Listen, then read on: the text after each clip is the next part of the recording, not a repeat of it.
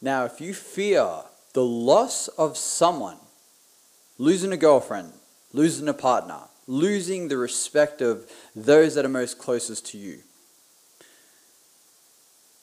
then you are potentially sabotaging yourself into accepting a life that is less expected than the one that you truly want. When you're pursuing a dream, a goal, a vision,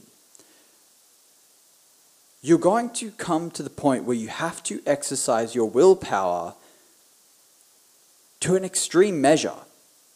And it can be very testing, especially when the appearance shows you that your loved ones, that the people that are most closest to you, are not in support of what you're doing. What do you do in those moments? Do you just stop and cater to the environment because you're going to potentially hurt or lose the ones closest to you? No. These things are just a test to strengthen your character.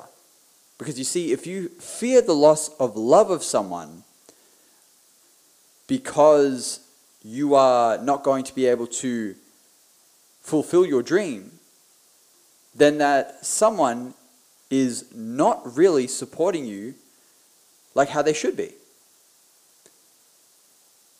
Trust is the foundation of any great relationship with your partners, with your acquaintances.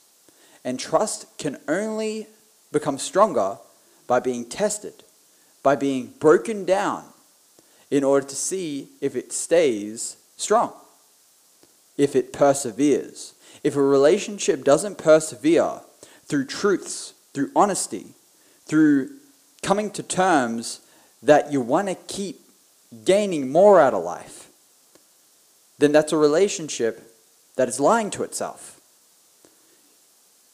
If you want to conquer the fear of loss of love of someone, be real, be true to yourself. And if that person sticks with you, if that acquaintance stays with you, if your friends are still loyal to you, that's a good thing, because that means that they are there to support you because you are being you. And that is the most important and most precious thing in your life. To the day you pass, you are true to yourself and you are surrounded by people that wouldn't want it any other way.